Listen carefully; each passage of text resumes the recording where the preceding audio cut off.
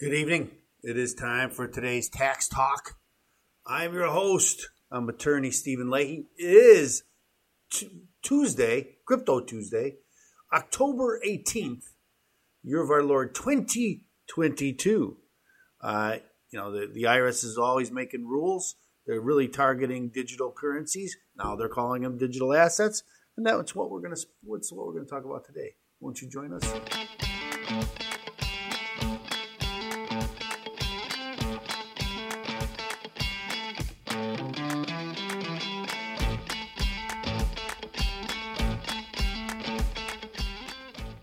Okay, so it is the digital assets. I had something to say today, and I don't know what it is. But anyway, we're going to talk about this, the IRS, always about the IRS. I just watched a good special about the IRS, and I have to laugh because many of the points that were brought out by the guests talking about the IRS, things I've been saying for months. And so if you're watching this show, you know all of this about the IRS and the 87,000 agents, and they're not 87,000 employees. Okay. But many of those will be agents, and so we're all going to be faced with that. So let's go right to the story, shall we? Okay, so here's the story. But first, what we do here on Crypto Tuesday is we begin, like always, at coinflip.tech, our favorite crypto site, and looking at the markets. There was a time when looking at the crypto markets could be exciting. I even had one slide where it showed the roller coaster, right? Because it was up and down, way up, way down. Now, not so much. It's been about the same level, and for many weeks now, trading about the same level, about 19,000. Goes up around 20. It comes back down to 19,000, and that's pretty much where Bitcoin is. Ethereum's not too much different, about 1,300. Goes up a little bit, comes back down. If we look at the last 7 days for Bitcoin, we see just what I was saying. It's kind of trading in the same general area. It's not as volatile as it once was. Is that a good thing? I don't know if that's a good thing. There are those who would think it's a good thing because, and here's Ethereum, because volatility was one of the things that everybody complained about. Well, you can't trade Bitcoin or Ethereum because when you buy it, you have to hold on to it because it's going to go up in value. But if the value never really changes, doesn't that help the stability of the coin, and then the being able to use it for currency? Because when you get it, it's worth about as much as when you sell it. The problem is if I took Bitcoin and it was at the high end, and then the volatility when I wanted to use it was at the low end, I lost a lot of money. And so I don't want to buy Bitcoin when it's high. Don't want to buy it when it's low because I always thought it was going to go higher, right? So is it better now that it's stable? Of course, you don't hear that. But I think in the long run, stability for these cryptos is a good thing. People want to be able to predict pretty much where it is. Corn and wheat and all of those other commodities, they go up and down too, but not now and before inflation. But they're not supposed to go wildly up or down, right? So they stay within a range. And if they rise, they rise slowly. Or if they fall, they fall slowly. And that's the commodities. And that's if we can get that way with crypto, I think it would be a good thing. Now, if you bought it at 60 and it's at 20, you don't want it to stay at 20. I get that. I understand. Okay, so let's go to the next slide. The IRS is making it easier to file your crypto taxes. Now, we've talked about this already, but the IRS came out with a new ruling today, And so that's why they're just repeating what they because what happens with the IRS, and you know this with all government, right? They leak it out a couple months before, see what people say. And then they come out with the statement, say, oh, this is what we're doing, even though they already told you that's what they're doing. And most of the time when they tell you what they're doing, they're going to do it. They're just looking. Now, sometimes there's a lot of backlash and then they don't do it. So the IRS has given U.S. cryptocurrency holders a bit more clarity about how to report digital assets in their 1040 income tax forms, a likely precursor to regulatory guidance. In 2022, tax form draft instructions released late Monday. Well, they did release them Monday, but they released a draft of the draft some time ago, and I showed them to you on this show, and we looked at it, and they renamed it so that the Internal Revenue Service expanded how taxpayers should list their crypto transactions, including switching the verbiage from virtual currency to digital assets. We talked a lot about this too because the IRS has talked about coming up with a new information return called a 1099 DA, digital asset. We talked about that on the show. They're being a little more attuned to the terminology of the industry and are being more inclusive of potential crypto transactions. The additional clarity is welcome, tax professionals said, but getting guidance is still their number one ask. In August, the IRS expanded the crypto question on the 1040 tax form to specify that taxpayers should report if they had received crypto as a reward, an award, or compensation. The latest instructions change virtual currency to digital assets, a nod to the definition of Section 6045 as amended in the 2021 infrastructure bill that expanded cryptocurrency reporting requirements. And then that's why you're getting 1099Bs now from crypto brokerage and not the 1099Ks. And it's beyond the scope of this show. Not the show, because I've talked about it, but this particular show. The change addresses ambiguity about whether a non-fungible token, or NFT, is considered a virtual currency. In an updated form, the agency explicitly says digital assets includes NFTs and virtual currencies. The change in terminology is a good sign that the agency is preparing more guidance. Head of the Government Solutions at TaxBit and a former senior counsel with the Office of Chief Counsel at the IRS.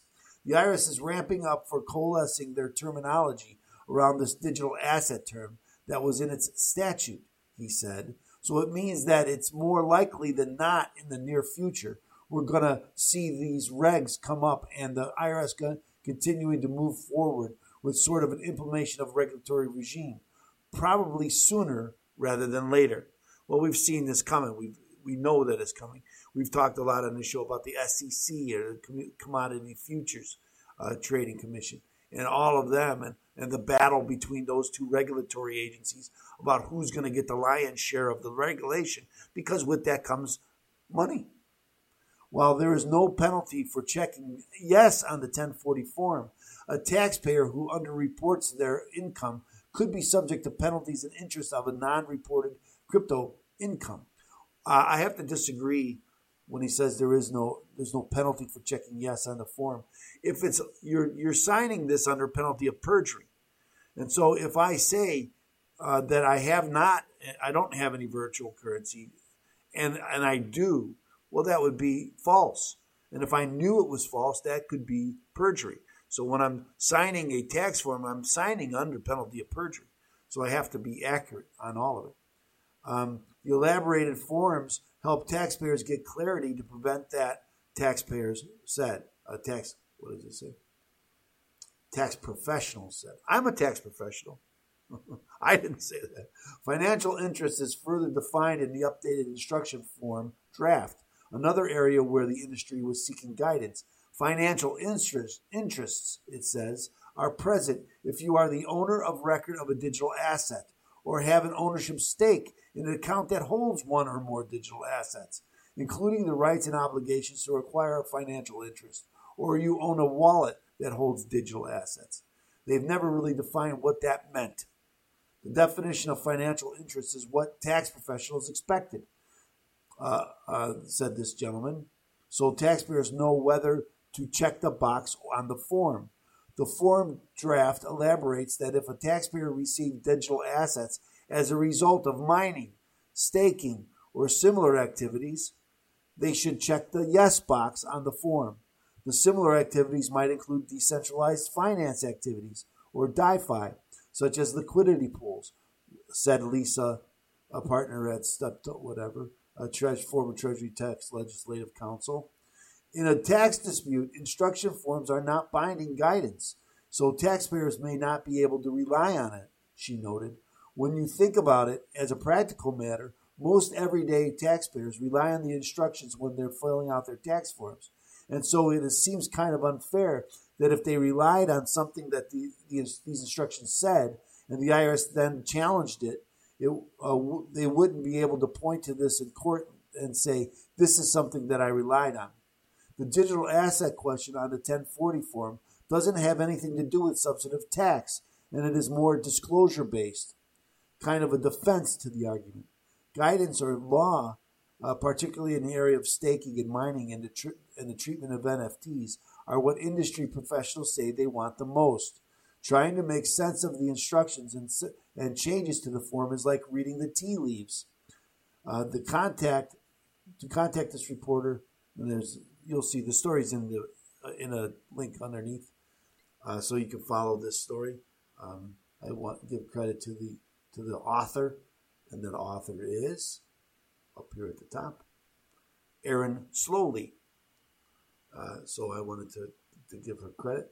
This is the IRS page. Let's go down to the bottom here to show you.